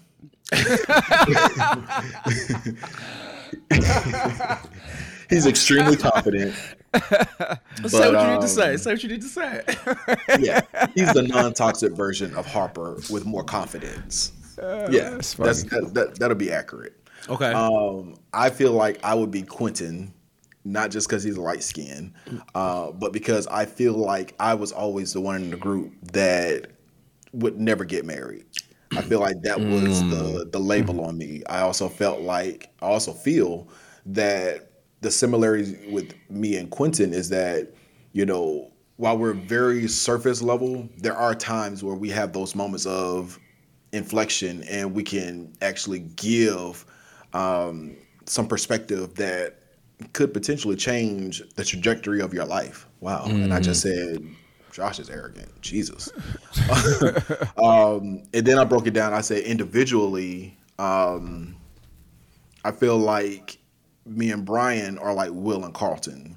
Like, not so much in the sense that one of us is like a nerdy or a preppy kind of guy, but just in their type of friendship and how they present. They're cousins, but they are brothers. And I said that me and Josh would be like Martin and Tommy. I feel like I got a job. I got a job too. So again, I got 2-3 jobs. Same. Listen, but I just feel like you're the loud one. You're the louder one. Oh, so I'm Martin. Yeah, I'm Tommy. I'm the one. The funny thing is, Brian is the one with the Tommy laugh, though. That's the thing. Because Brian will laugh. I mean, a whole belting of a laugh. But I actually wrote that down, and because I wrote down Boomerang, I saw Boomerang last night. That's my comfort movie. That was a great display of friendship in the beginning, in the middle, not so much the end. because I ain't been with none of my friends' partners in life. But that's what sticks out to me. The Best Man cast, Martin, Tommy, who else I say? Will Carlton. Will and Carlton, and the Boomerang cast members. I think another group is the Wood cast, with the Wood characters. Such a great group too. Yeah, like I need to go rewatch that. Y'all said that Evolution. But also like during the day of the wedding, they like held. They were friends, but they also gave like I can't remember Tay Diggs' character's name, but they gave him like nigga, do you want to do this or not? It was kind of like on something like if you don't want to do this, like let the girl know we still gonna support you, we still gonna love you. We gonna do our own thing, but like this, you can't do this, right? You can't be this guy. So it was the love, it was the accountability, but it's also the maturity from of course they were teenagers, but seeing that friendship grow and mature over time, I think it was a great representation of a friendship, brother. And they all came from different backgrounds in a sense, right? But they all wanted to see each other to win in life. So that was a beautiful thing to see. Two of my favorite examples, not to necessarily say that it was reflective of us and our friendship, but of course come from my two favorite shows. And I think what makes them so profound to me is the dichotomy that rests on each side of it. So Overton and Kyle, and then Dwayne and Ron, right? Totally different people. But especially with Dwayne, right? He would definitely, and many times, discount Ron and who he was. I think there were so many moments where he realized, like, oh shoot, like that level of ingenuity or that level of whatever is necessary in life. I should be more this and I should be more that. And even with Kyle and Overton, growing up in the same city, both moving to the big city, but Overton still being very rooted in all things Ohio, right? And Kyle really embracing the New York, the prim and proper things, but being that balance. I think that's what I want, the balancing act for each other. Yeah. So even where there was disagreement or tension, they were able to really show that opposites do attract in a sense, right? And it worked. It worked. So you don't always have to be identical to be friends. And these two examples were the best of friends, right? And while they had their challenges, they often worked through them. So absolutely. So anything y'all want to add before we move on to Pockets of Joy? We're brothers. We're happy and we're singing and we're colored. Give me a high five. Cut. What can a brother do for me? So, Pockets of Joy. Brian, you ready to go there? All right, let's do it. Let's do it. You couldn't do it. You bring me down. Couldn't do it. You could never ever bring me down. Couldn't do it then. All right, we are here at our segment where we talk about Pockets of Joy. This is the things that we do intentionally to bring us joy. So it could be something you're doing currently, something you're planning on doing, just a routine that you are maintaining. And we'll start with you, Chris. Pockets of Joy. My wife has Galentine's on Sunday, so I will be with my son. We'll probably have a daddy Sunday. I might be able to just push them on over to the grandparents and have me a free day. That's probably the one I would. You know what? I think that's what I'm going to do because I'm inspired by you all's cousin, your friend in real life, your friend on the podcast, Miss Jacqueline Rogers. So I'm going to be inspired by her on this week. So it's FDK for me on this weekend. So I will make sure that I will take myself somewhere and show myself some appreciation, pat myself on the back, because 2024 has been off to a really decent start, if I say so myself. So I'm gonna pat myself on the back and take myself out. Awesome sauce. Joshua? Retail therapy. I haven't been shopping since Christmas, and I pride myself on that. And while we are kind of like saving money because we just bought Usher tickets and we're taking our kids to the DR in like 3 weeks, spring is coming. It is. And I need a new wardrobe. I don't need a new wardrobe. I just need some new pieces. I've got some really nice staple pieces for the fall and the winter. And now it's time to do the same thing for my spring wardrobe. My body's changing and developing. I got muscles I ain't never had before. So, I'm going to do that. What did it say online? And that brings me joy. It's a buy the outfit. The occasion and the event will find you. And a mantra, a lifestyle. Yeah, I love Brian? that. Just a quick update. Remember I was talking about a weight loss journey? I am down 30 pounds, ladies and My gentlemen. God. So I lost 30 pounds. Okay, Al Roker, we see you. Stephen A. Smith. And I'm at my goal weight, and we are good there. So that's a plus. Some health challenges that I had before, I have no more anymore. I can testify about that. God is great. He is a healer. He was a bomb in Gilead, a bomb in Gwinnett County. He is. As The far as medicine used in the Bible days. what I buy? I'm just glad we're not singing "You're Healed" at your funeral. Hello. Pockets of Joy. Brooklyn is starting T-ball this Saturday. Okay, So, come I on, know Monet Davis. usually it's like a personal, like Pockets of Joy is like kind of what I'm doing for myself, but I feel like this is going to be a funny and frustrating Saturday morning because she has T-ball, then immediately after T-ball is ballet. So, and I think Lauren has like chapter meetings, so it's going to be just me and Brooke, I think, this weekend. Prepare your mind now. Yeah. Prepare your mind. Well, the other day I actually went and bought her all her stuff. I bought her the bat. I took her shopping. I'm now also understand why parents used to be like, nigga, don't come in this store asking for stuff. And because we went touching everything, asking for everything. Like, girl, we're here to get a helmet, some They cleats don't if care they about have that. them. She was touching everything. But we got her stuff. So I'm looking forward to her starting T-ball. I think, having kids in sports, Josh, is a kind of like a rite of passage as a parent. So I'm looking forward to seeing her. We tried soccer before. Didn't work. So we'll see if T-ball is the thing that she sticks to. Don't remind me about no gymnastics kids too. in sports. Football Yeah. registration is March 1st. It's Well, almost bless you. $400. Anyway, did Rodney Jackson bring us a letter? Let's see. You just made me upset thinking about these sports registrations. It's gonna pay off. It's gonna pay off on draft night. I suppose. Right. I saw them parents crying in the beginning of that Super Bowl. I was like, I want to cry like that too. Listen, be in the skybox. Next to Beyonce. Yeah. Mm-hmm. By that time, Blue Ivy would be like the star. Oh yeah. Yeah, we have a letter. All right, let's get into it. All right, let's go. Oh yes, wait a minute, Mr. Postman. Wait, hey, Mr. Postman.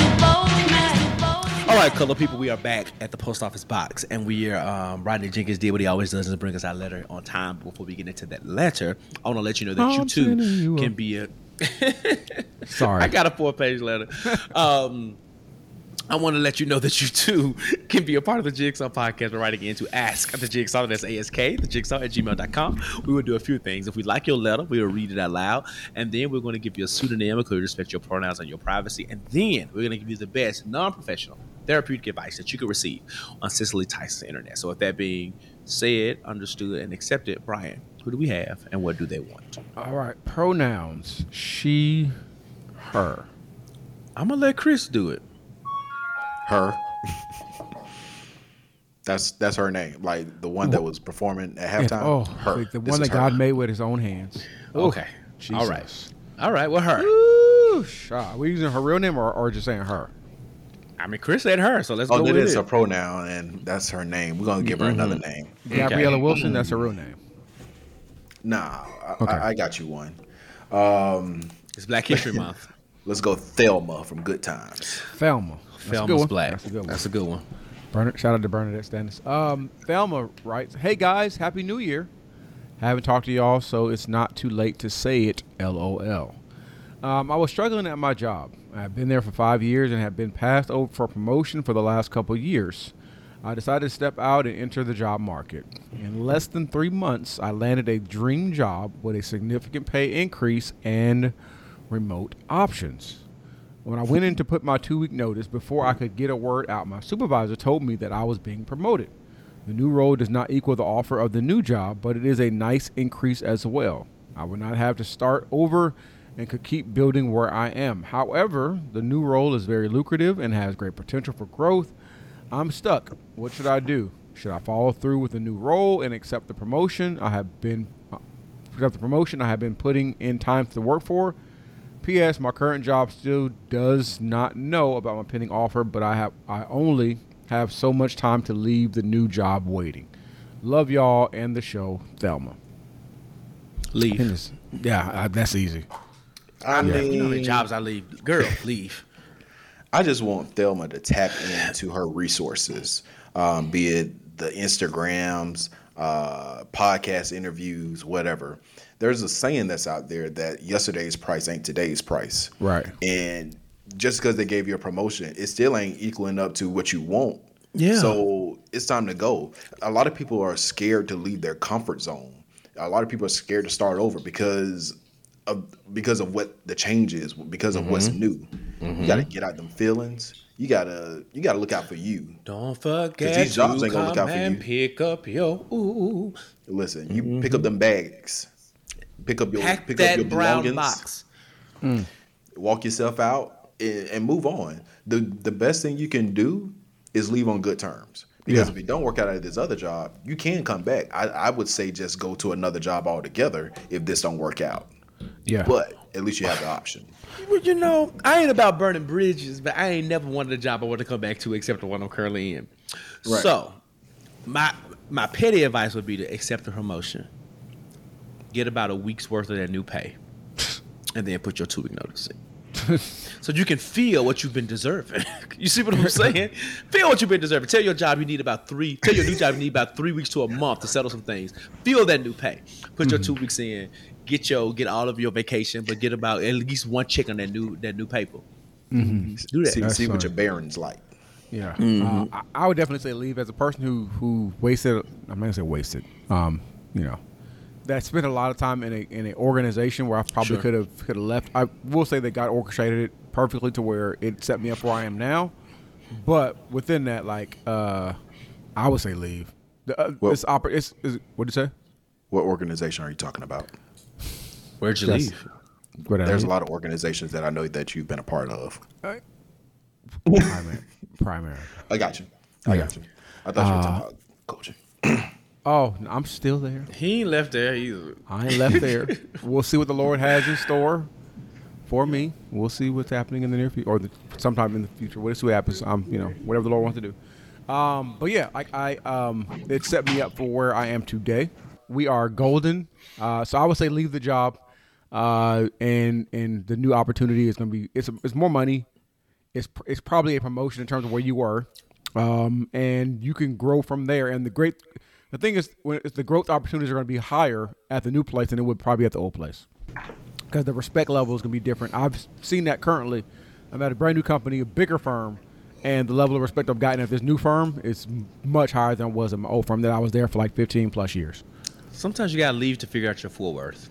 Yeah. And the biggest promotions that I've always received has always been when I left a company, not when I stayed and got promoted. Yeah. Those raises have never equaled to the new coin. Not at all. And promotion and title and blah, blah, blah, blah. So Yeah, not at that's all. my advice. Let us know how it works out, Thelma. No, Louise. Or say Thelma, as what JJ would say, Thelma.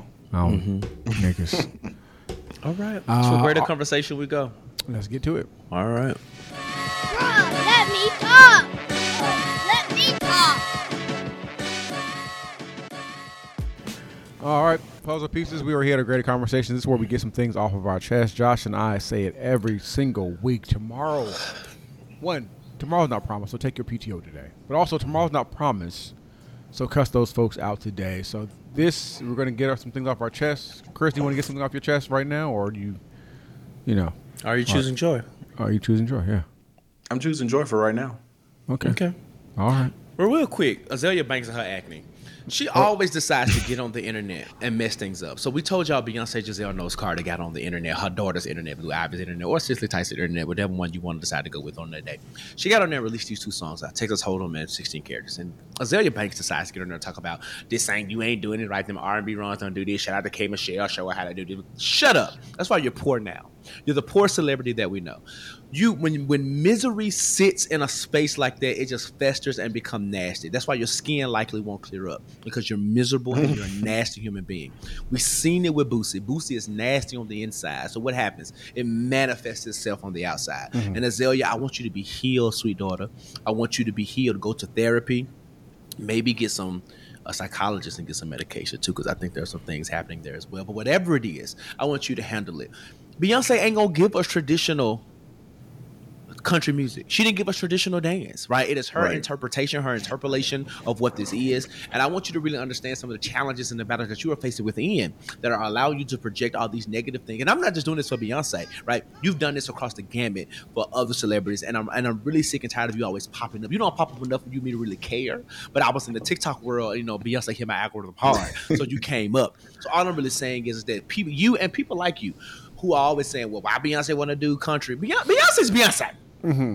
And at this point, the woman of God, to Brian's point, said if she want to do gospel, she want to do whatever she want to do, she's going to do it. Let this woman explore musically the things and the genres that she want to explore. If the music is good, then we're going to celebrate. If the music is bad, then we're going to critique it. And for all of us who are in delusion and just going to like it because of Beyonce, we're going to do it too. I didn't really care for 7-Eleven.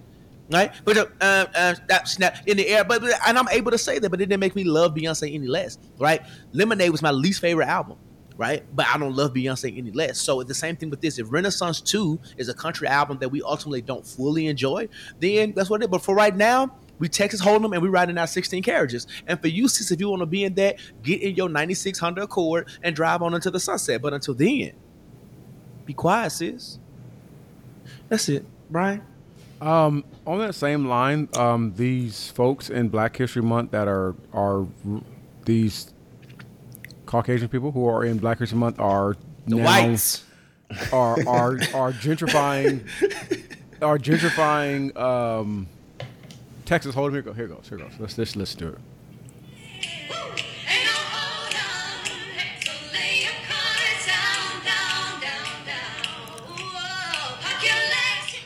You know what that reminds me of? Bought me a Cadillac car. Got me a Cadillac, yes. Cadillac. It's just like that. Like, stop. Got me a Cadillac car. Stop. Like, we it's just, you know, if you're going to do it, wait till March. Mister, I'm a star. So bad. So bad. So, let's not do that, please, and thank you. Other than that, I'm choosing Joe, but let's not gentrify Beyonce. Come on, light skin honcho. I think I have one. My great conversations for Usher Raymond IV. Okay. Oh, okay. Let me see. Okay. That album.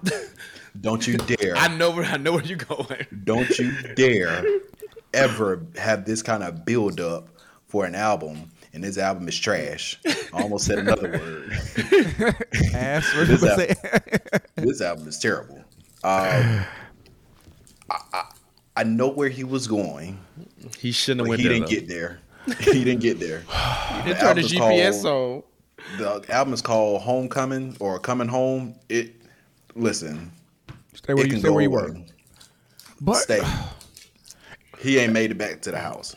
The album cover is dope with the peach in the back. He has like 3 or 4 songs that I like. The singles he already released. The singles that he's already released and 2 other songs. Because this dude made a song about McDonald's, and he never chose the small fry. He always got the big.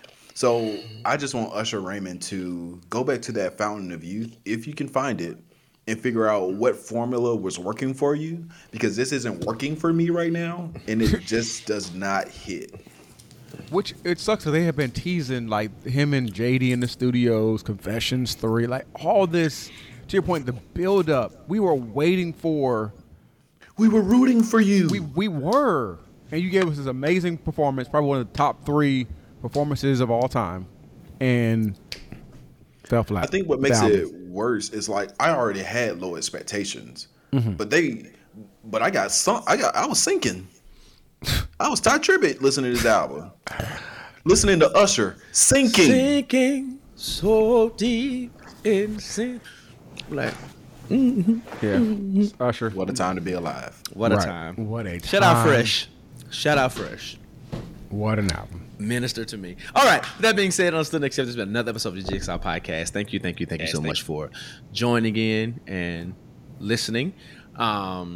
Chris, how can the people follow you, keep up with you, and everything that you got going on? Thank you all for having me on. Yes. You can find me on Instagram at Real Chris Moore. Real Chris Moore. Is it REAL? Yes, I kept the spelling the same. Because you know some people. Yeah, I don't do all the extra stuff. I do extra, but that ain't me. You can look for me, or you can find me on Twitter/X, Chris D_Moore. That's about it. If you want to look up Facebook, I'm Christopher D. Moore. The D stands for. I'm gonna say, you want to tell people what the D is for? The D is the D. All right. Well, that's Valentine's Day. Brian. Follow us on all the things on the Jigsaw Podcast. I am Josh Rogers. I am Brian Hare. We want every thing you can think of as far as every platform for the podcast. If you have any questions, ask thejigsaw@gmail.com. Please continue to engage, interact with anything that our wonderful team, Chris, Jazz, put on our social media platforms. If you have any questions about the show or you want to let us know about an episode you want, hit us in the DM, slide on in there, and we will or may not, have it as an idea for the show. We definitely love to hear what you have to say. Yeah. If you want to rate us 5 stars or nothing at all, leave a comment, let us know how great we are. We understand that we would be great without you, but we're greater with you, and we do appreciate everything you do and all your support. Joshua, before we head out, can you let the people know what they need to do? Yes. Again, thank our brother Chris for joining. But since this is a brotherhood episode, Yes. keep smiling, Nigga. keep shining, knowing you can always count Thanks on for having me, guys. It's like you can leave. It's okay. For sure. That's what friends are for. When? Through good times and bad times, I'll be It's been on good, your Tom. side forevermore. Ooh, thank you, Dion. What friends are for. God bless y'all. See y'all next week. Peace. Happy Black History Month.